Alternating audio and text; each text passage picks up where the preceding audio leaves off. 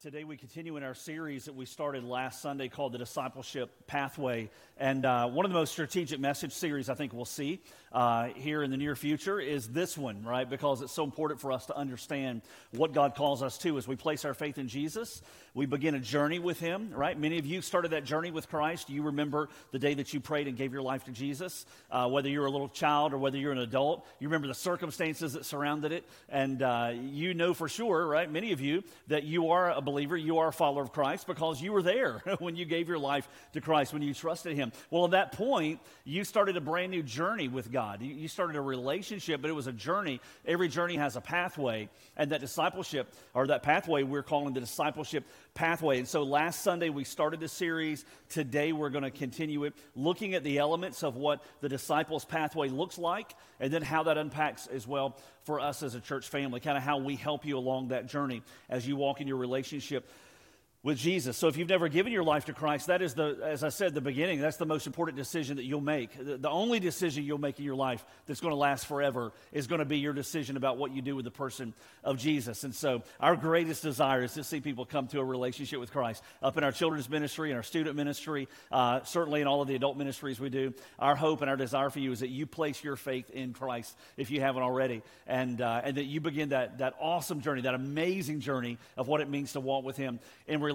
I'm going to give you a few principles today as we move through what it looks like to be a disciple of Jesus. And I hope you'll jot these down. I think they're all going to begin to fit together, and we're heading towards an application at the very end. The first principle is this, that nowhere in the Bible, nowhere in the Scriptures at all, from beginning to end, do we ever see this picture or this option of knowing Jesus and then remaining stagnant or unchanged in our lives.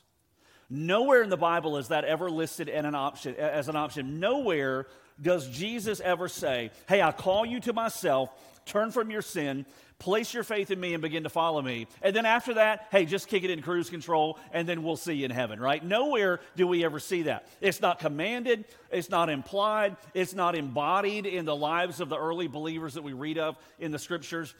Nowhere do we see the option of knowing Christ in relationship, following Him, and then ultimately being stagnant or unchanged. No, the nature of our Christian life is that once we place our faith in Jesus, yes, there are going to be some dips, yes, there are going to be valleys, yes, there are going to be times where we are dry and we feel like we're not growing. Those are going to come. That is natural, that is normal. If you're there right now, that is normal, right? Every Christian has been to that season, but how you navigate that is going to be so important, right? We've all been through those dry seasons in our Christian lives, but it's kind of like what you hope for the stock market. In the midst of the peaks and the valleys, right? You're hoping that it's going to be an upward incline and an upward trajectory. That's what you're hoping for. That's what our Christian life should look like. There are going to be valleys, there are going to be dips, there are going to be times that come that are very difficult, where we don't feel so close to God, where we struggle. That's going to come.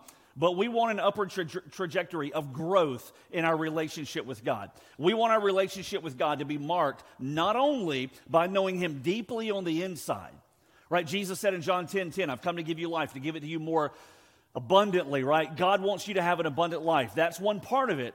But there's that other aspect of our Christian journey that is the outside part, not just knowing Him more deeply on the inside, but being engaged in His mission, right, that He calls us to on the outside. Both of those are so important. Both of those are part of the disciples' pathway. And so never do we have an option of just coasting and cruising and becoming stagnant and becoming unchanged in our Christian life. I wouldn't even go so far as to say that if your life, since you began a relationship with God, whatever you felt like that looked like, if you prayed a prayer, if you remember asking Christ to come in, forgive you, and save you, but there's been no change over your life, and I'm not talking about just weeks or months. I'm talking about like for years and maybe even decades, right? That is not the nature of the Christian life. To pray a little prayer, walk a little aisle, get a little wet in a baptistry, and then be completely, totally unchanged from that point forward. That is not the norm.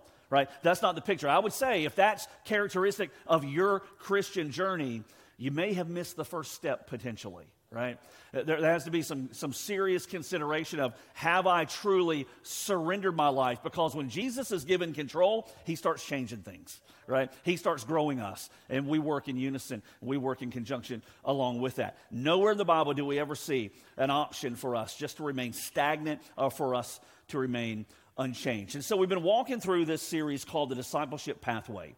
The first step is that relationship with God. But then there are other steps along the pathway. The journey starts with Jesus, but as we grow in discipleship, that's the norm. This is what the pathway looks like. There's a portion, top left here, or you can see it on your newsletter as well, where we're called to faithfully worship. We unpacked that last Sunday, that we gather together. Hebrews chapter 10 says to not forsake the assembling of ourselves together, right? To gather up and to worship Him collectively. There's a reason that the world, right? When you look at these communist countries, as I said last Sunday, when you look at communist countries, atheistic countries, there's a reason they don't want the church to gather, right? There's a reason the church is forced underground. Why? Because those governments know what can happen when believers devoted to Jesus gather together publicly, right? Gather together corporately. Right? That God's work is accomplished through that first step. So we talked about faithfully worshiping. That's this part. Right? So if you're here today, reach over your shoulder, pat yourself on the back because you've accomplished this first one. Now, however many years you got left on this earth, do it every single Sunday, all right? So that's the first part. So the second part of the discipleship pathway is connecting in community through classes and through groups. We're going to camp out there a little bit today. Next Sunday, we're going to look at what it means to make disciples. Jesus had a lot to say about that, not just in His words. He modeled it through His ministry.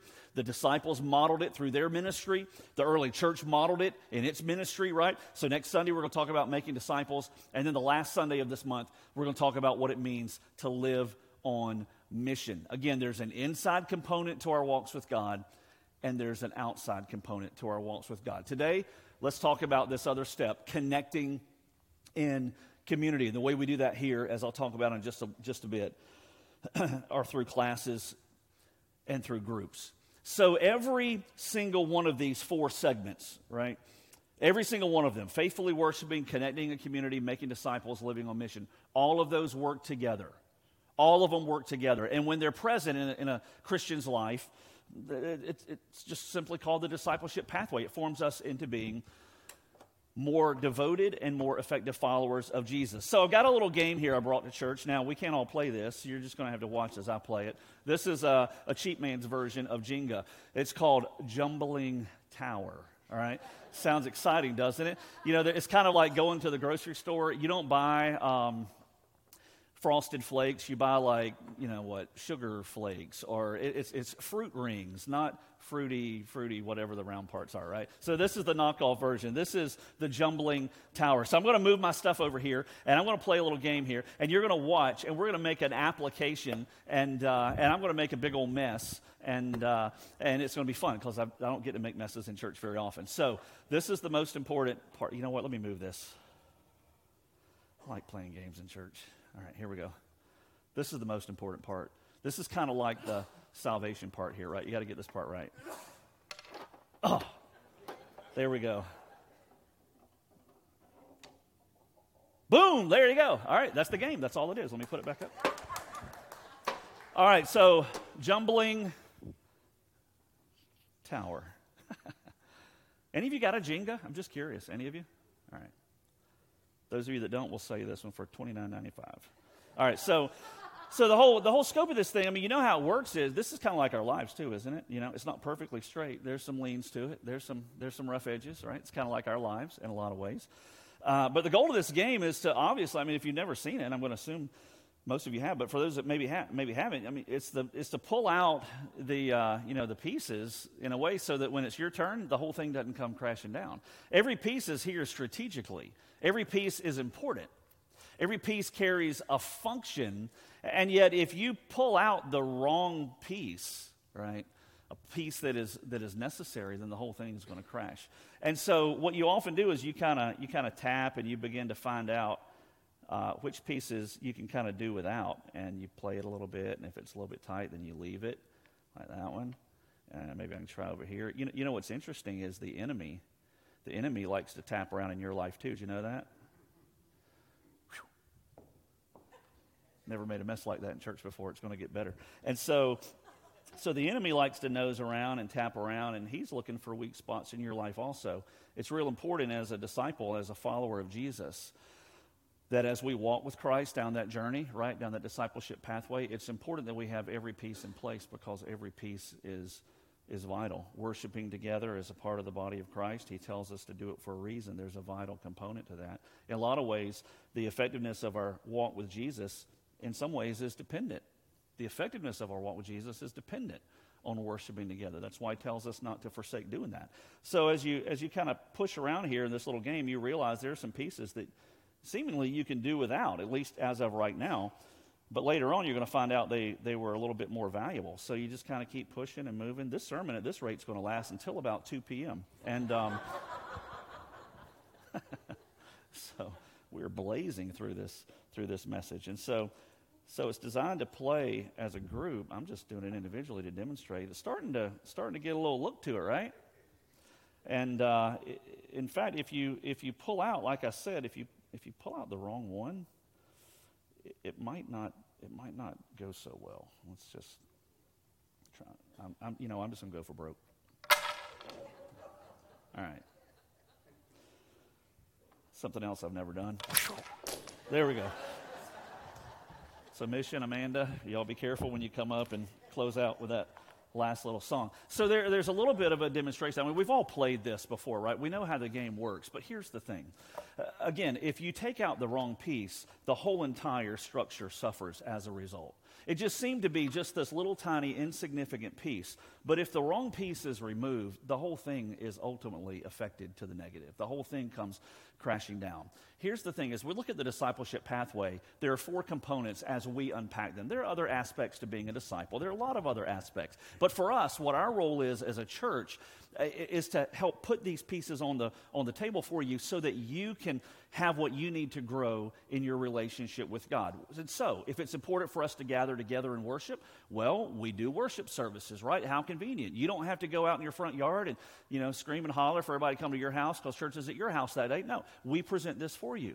If you're called to grow in community, if that's going to be an important part, as we're going to see in just a second, well, we as a church want to give ways for you to do that. If it's important to make disciples, we as a church want to help facilitate that. If it's important to live on mission, we want to give you ways to help do that most effectively. We want to provide opportunities for you to live on mission. Every one of those are so important. And here's the thing. If one of them is missing, if one of them is removed, or even worse, a couple of them or 3 of them are removed, listen, you at best are going to come to a place where you are stagnant in your journey as a disciple, as a follower of Jesus, or maybe even at worst, you're going to ultimately be missing in action, right? Or you're going to get taken down by the hardships that come in life. Every piece is important, right? And your journey as a believer, that maturity that God wants to build into your life, it's so vital that we are doing what the discipleship pathway dictates for us, right? That comes right out of Scripture, that we are gathered together in worship, that we are connected together, that we are making disciples. Jesus made a big deal of that we are living on mission. They're all important. And where one's missing, it's just a matter of time, more often than not, to where we're going to suffer as a result of it. So how important is it? Let's just look at this whole topic of connecting in community. How important is it that we truly connect, that we're a part of not just the big gathering, but we're a part of a small group Bible study? Here we call those grow groups. How important is it? In fact, let me just ask this question. Do you think there's honestly, truly, any connection between being engaged with other believers in a small group and being consistent in attending and being engaged with that church at large over a long period of time? There was a study that was done. Tom Rayner mentioned this about a year and a half ago. I came across it. A study that was done where they tracked over a period of years the consistency of people who were engaged in church. Not just attending and showing up and checking a box, right? It's never about that. It's about being engaged. There was a study done that they tracked those who were part of a small group and they tracked those who were not part of a small group and how it impacted their engagement in their church at large. And what they found was that for those who were part of a small group, the likelihood increased 5 times, right? They were 5 times more likely to still be engaged in that church 5 years down the road if they were part of a small group. If a person wasn't a part of a small group, there was a greater likelihood that somewhere along that 5 years, it may be a hardship that comes, it may be a tragedy that comes, it may be some temptation that takes them out, but those would be less likely to still be engaged in worshiping God publicly, engaged in their church. Those people who were not connected in community were less likely, 5 times less likely to still be a part of that church 5 years down the road. But those in groups, 5 times more likely to still be engaged. It's a simple principle that when we are engaged specifically with others, we're able to then begin to grow oftentimes more deeply than if we just try to walk the Christian life alone as a Lone Ranger follower of Jesus, as a Lone Ranger Christian. In fact, there's a second principle here I want to give you, and I hope you'll jot this down, and I really hope you'll chew on this through the course of this week and tell me if you think I'm wrong. Because I'd like to have conversation around it. But the principle is this, that when you think about our lives changing on the inside after knowing Jesus, right? He makes the biggest change of all. He gives us a new nature when we place our faith in Him. But life change after a relationship with God happens most often in the context of relationships. When you read through Scripture, what you see is that life change that would happen in people's lives most often, more often than not, would happen in the context of relationships. Now think about how Jesus did this. Jesus modeled this for us really, really clearly. And He did it by choosing for Himself, what? 12 disciples. When He chose those 12 disciples, He did not interact with them just on a one-on-one basis. It wasn't as though He went and it's like, all right, it's Tuesday, 1 p.m. Simon Peter, this is your time for us to engage. And then, Wednesday at 3 p.m., it's like, okay, I'm leaving Simon Peter. Now I got to come over here. This is my time for Andrew every week. He didn't deal with them individually. In fact, I would be hard-pressed to give you a lot of examples of anywhere in the Gospels where we see Jesus having one-on-one ministry alone with any of His disciples. You don't see really hardly any examples of that much at all. What you see, however, is Jesus engaging with His disciples collectively, as a group, as a community. And He did it in interesting fashion, because when you look at the makeup of those 12 disciples, one of those 12 disciples, by the name of Simon, not Simon Peter, but the one known as Simon the Zealot, right? He would have been, by virtue of his title, he would have been opposed to Roman rule. Now, another one of His disciples that Jesus chose was a disciple by the name of Matthew. What was Matthew's job according to Scripture? He was a tax collector. Well, tax collectors were sellouts to the Roman government. They would gouge their own people, their own Jewish people, if they were Jewish by nature. They would gouge their own people so that they could pad their pockets corruptly as a result of working for the Roman government. So think about this. Let's put these together for a second. Jesus chooses His 12 disciples. One of them He chooses is a man named Simon, a zealot, opposed to Roman rule. Another disciple is a man named Matthew, the tax collector, who's a sellout working for the Romans. Imagine how much fun that would have been for them to have a little small group gathering. And I wonder if there were times when Jesus would call them together for a meal and He would say, all right, boys, I tell you what, Simon, not you, Peter, Simon the zealot guy, you come, you're going to sit here, and hey, Matthew, we got an open seat right next to him. Why don't you sit right there?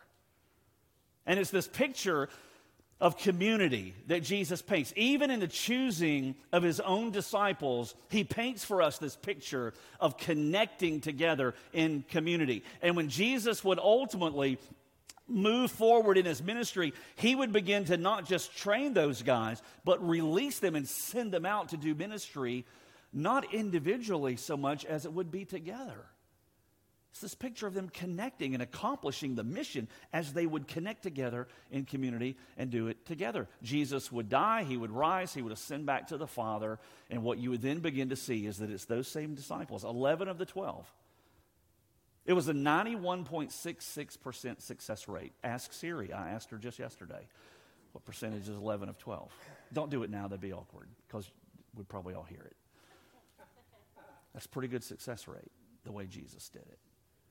Pouring into a community, pouring into a group. And when He left and He went to heaven, it's those same guys, 11 of the 12, that would continue to promote the gospel, to continue to advance the gospel. They would advance the kingdom to the point to where it didn't die. It continued forward through the decades, through the centuries, to you. To where the gospel made it one day to where you were. For me, it was in my backyard as a little kid. Wherever it was for you, I have no idea. But it made it to you because those guys continued to advance it. And God promoted it through them in community. In fact, when you think about it, God has always been about relationship, hasn't He? I mean, when He created in the very beginning, He created Adam and Eve. He created Adam first. Right on the heels of that, created Eve. Puts together the first human institution. What's that? Marriage. What would form out of that? Family. It's about connecting, relationships. You move through the Old Testament, you get to the book of Exodus, you see that God calls a specific people aside, out from all the other nations. They're the Jewish nation. They're called in Exodus for the first time a congregation. They're viewed as a community. Relationship has always been important to God. You would see that begin to move through the rest of the Old Testament, this community of God. You trace them through their ups and downs through the rest of the Old Testament, and you get to the New Testament. Jesus comes, he calls his disciples, as I just mentioned, and ultimately the gospel moves forward. Believers place their faith in Jesus. There are now pockets of Christians that are scattered all over that part of the world. People like Paul and Barnabas are missionaries that are spreading the message of the gospel. And as it moves from city to city, what's happening? Little pockets of what the Bible calls ecclesia, called out ones, begin to form. The church begins to form. And you see individually from city to city in Ephesus and in Philippi, and all the different cities of that region, you see little pockets of believers, not just individually wrapped, left to do their own Lone Ranger Christian thing. No, they become part of community. They become a part of the church. And it's the church that then begins to advance the gospel together. And as they advance the gospel, as I mentioned, it comes ultimately to us. God has always been about community. He's always been about relationship. And what's really interesting, if you add another layer on top of that, when you look back to the Old Testament, to Exodus, and you see God calls his people a community. He calls them a congregation there in Exodus. He also gave them a place where he could visually present himself. It was called the tabernacle. And he gave specific instructions that they would construct this tabernacle out in the wilderness, and then God would fill it with what? He'd fill it with his glory. He'd fill it with his presence. And the people would be able to see when the presence of God was right there in his midst. He wasn't comfortable being distant. He wasn't comfortable being away. He wanted to be there amongst his people. Why? Because relationship and community is so incredibly important to God. You move further through the Old Testament, and God begins to give kings to the people of Israel because they wanted kings, and he gives them kings. He gives them Saul, and he gives them David, and he gives them Solomon. Solomon decides, hey, I'm going to build a temple. Actually, David was the one who wanted to. Solomon was the one who built it, and they construct this ornate, elaborate temple for God to dwell in there, kind of in the middle part of the Old Testament, beginning 1,000 years or so before Jesus. And what does God do when the temple is constructed? He fills it. What does he fill it with? He fills it with his glory, fills it with himself. Because God has always been about relationship. He's always been about connection and community. You then move even further into the New Testament. John begins to write his gospel. Look at what John says in the book of John, chapter 1. This is really interesting, kind of adding another layer to this conversation about relationship and how God has always been about relationship. John chapter 1 and verse 1. John writes and he says, in the beginning was the Word, that's a capital W, it's a reference to Jesus, and the Word was with God, and the Word was God. He says, in the beginning, this is before time. This is, in a sense, here's a deep thought, right? I don't know if the 9 o'clock crowd could handle this because it would have been so early for them. But here's a deep thought. So before creation, there really was no time, because when you're eternal, as God is, time doesn't exist. It's just forever. All right, I told you that would make your brain hurt a little bit. The Bible says in the beginning, before there was any concept of time, in eternity past, the Bible says that there was the Word. It's a reference to Jesus, reference to his deity. In the beginning was the Word, and the Word was with God, and the Word was God. How do we know this is Jesus? We're going to see it in verse 14 in just a second. But before we get there, just think about this. As long as the Word was with the Father, right? There's limited benefit for the rest of us down here on earth once he creates. As long as the Word stays in heaven, there's limited benefit for us. But what does verse 14 say? Verse 14 tells us clearly who the Word is and what he did. It says, and the Word became flesh. Think Christmas. Think Luke chapter 2. And the Word became flesh and dwelt among us. John even goes further to say, and we saw his glory. Remember how the glory of God filled the tabernacle. The glory of God filled the temple. We saw his glory as of the only begotten from the Father, full of grace and truth. There's so much packed into that verse. The word dwelt in the Greek language in which it was originally written can be translated tabernacled. That the word, Jesus, God himself, tabernacled among us. Some say it could even be translated as pitched his tent among us. What's the picture? That in the same way that God in the beginning formed Adam and Eve, gave them this institution of community called marriage and family, in the same way that he called the people of Israel into a community called a congregation, and he gave them a tabernacle and filled it with his presence. And in the same way, he presented to them a temple and he filled it with his presence. It's in that same way, to the biggest degree, that he presented himself in the clearest way through the person of Jesus. And Jesus came and he pitched his tent and he tabernacled amongst us. Why? So not so that we can just see him, worship him from a distance, right, from afar, but so that we can know him intimately, because he walked among us. And what the New Testament teaches after the church is born in Acts chapter 2, and as it begins to grow, it tells us, beginning in Acts chapter 2, at Pentecost, when Peter preached, that when a person now, for you and me included, when we give our lives to Jesus, God doesn't just stay at a distance even then, but he comes to live within us in the person of the Holy Spirit. So that we can always say, God is always with me. Never am I ever apart from God in my relationship. He's always been about relationship. He's always been about connecting. That's where the heart of God is. And so when we look at what the discipleship journey looks like, what the discipleship's pathway looks like, doesn't it make sense that he calls us then to community? Doesn't it make sense that he calls us not to be, again, a bunch of individually wrapped and packaged Christians doing life on our own? He calls us to be like a bowl of spaghetti, right? In there in the mix together, doing life together, walking the same journey together, so that we can encourage one another, so that we can love one another, so that we can support one another, so that we can be devoted to one another, so that we can correct one another, so that we can partner together in the mission of the gospel, so that we can do all of that. It makes perfect sense that God, as part of the disciples' journey, is calling us together as community. And one of the saddest things to see in a local church, this one included, is when we have a service that maybe it's packed out, maybe it's medium-sized, whatever it may be, right? But to see a service, and when the service ends, everybody just kind of leaves in their own individual way and never connects with anybody else. It's one of the saddest things that you can see. And that's kind of where our lives are anyway, right? We get home from work, what's the first thing we do? Hey, I'm guilty. You reach in the visor, or you reach down in a little thing, you pull out the garage door opener, hit the button, garage door opens, pull the car in, garage door closes, out of pocket the rest of the night. It kind of says, leave me alone. Walk out in our yard, nice little privacy fence, 6 foot, 8 foot tall. It kind of says, leave me alone. If you've ever flown on a plane recently, you get on that plane, first thing that goes in, right? If you want to go old school, it's the Walkman, right? That's old school. I don't recommend it. Put the AirPods in. Hey, listen, they'll even give them to you now. Right? They'll give them to you. Hey, would you like some? Put them in. Oh, yes, thank you. Free. They don't work anywhere else, just there on their plane, right? That says, leave me alone. That's our tendency. But the Bible shows us that if we're going to be true followers of Jesus, not only living the abundant life on the inside, but living an effective Christian life on the outside, listen, it's not enough just to gather together like this to worship. There has to be the next step of connecting in community.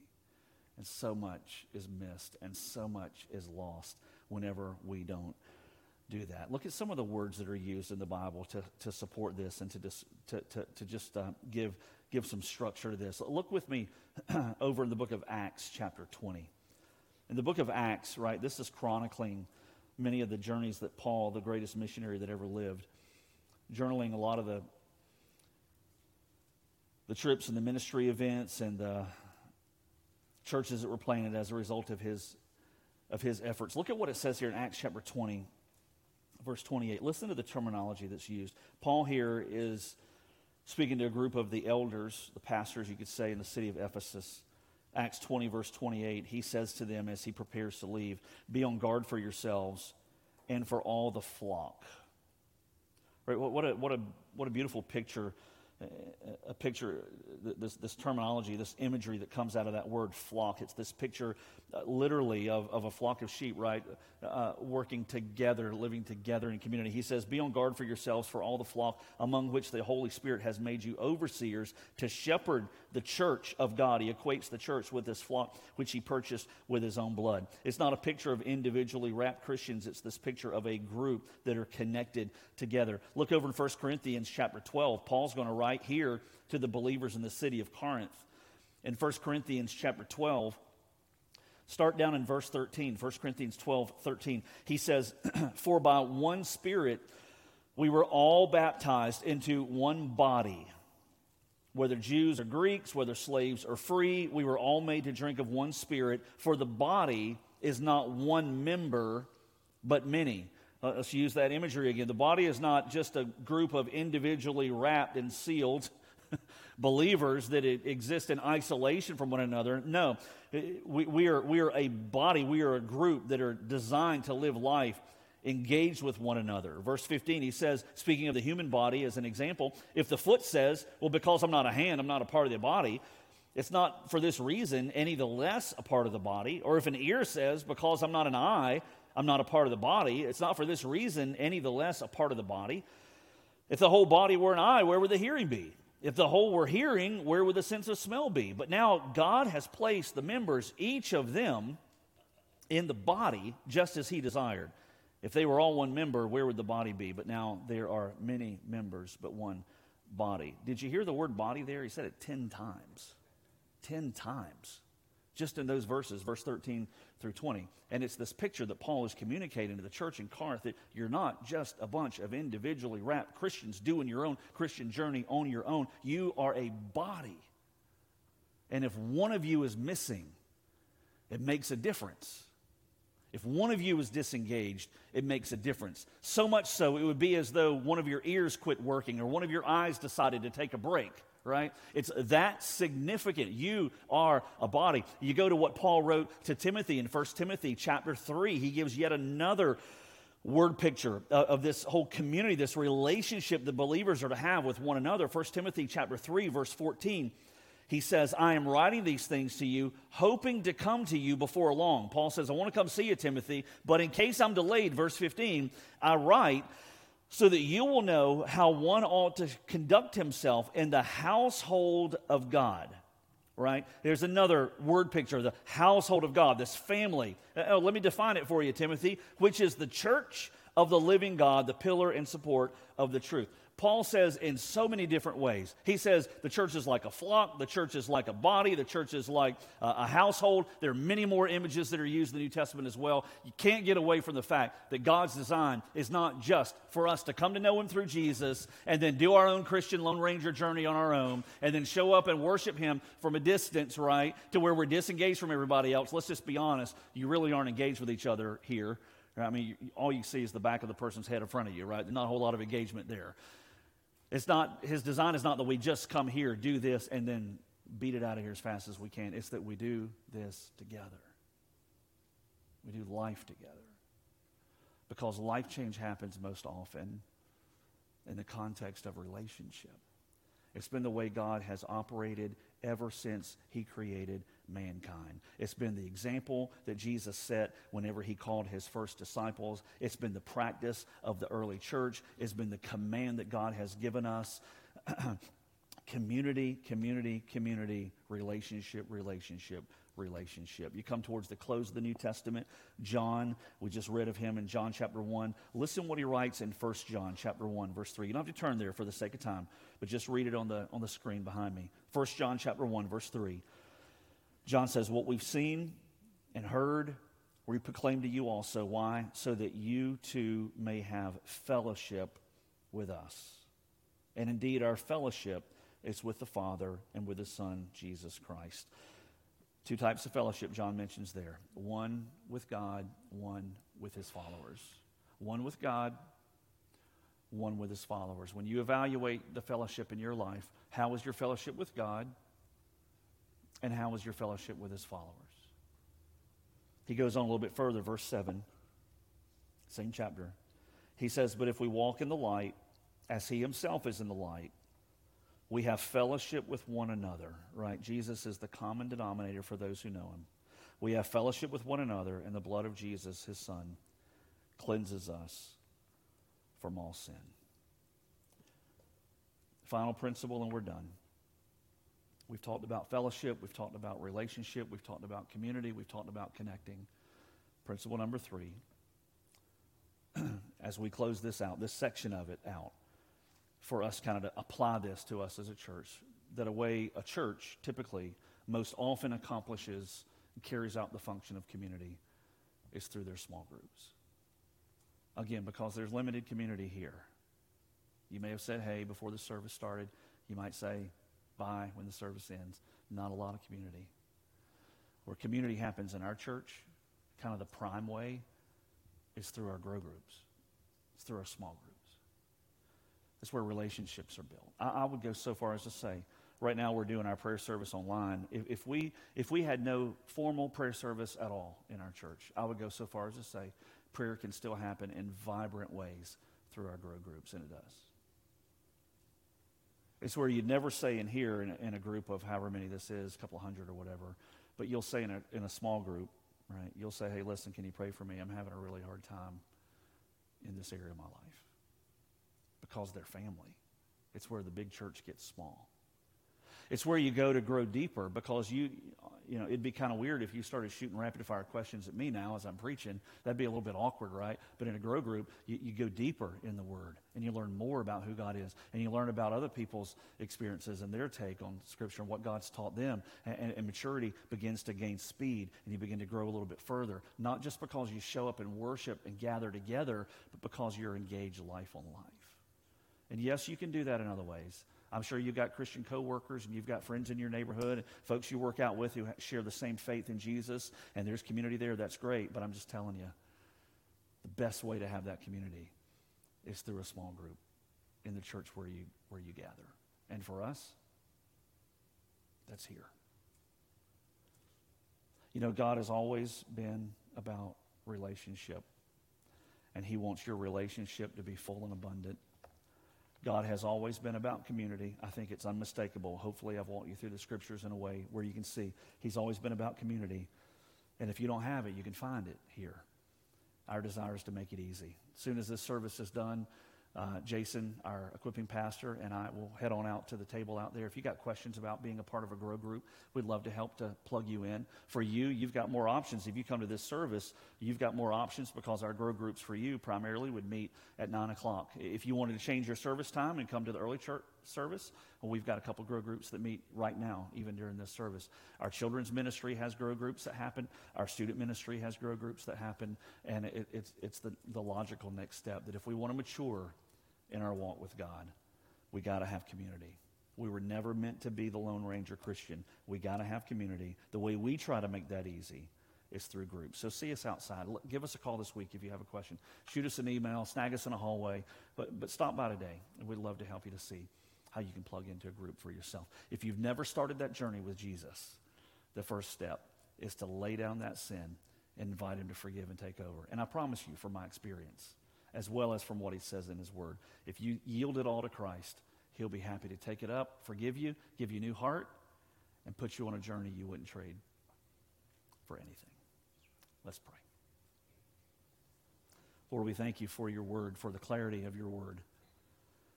Lord, sometimes it's in commands that we read that are so clear and unmistakable. Other times it's when we put together the pieces to form a picture, kind of as we've done today.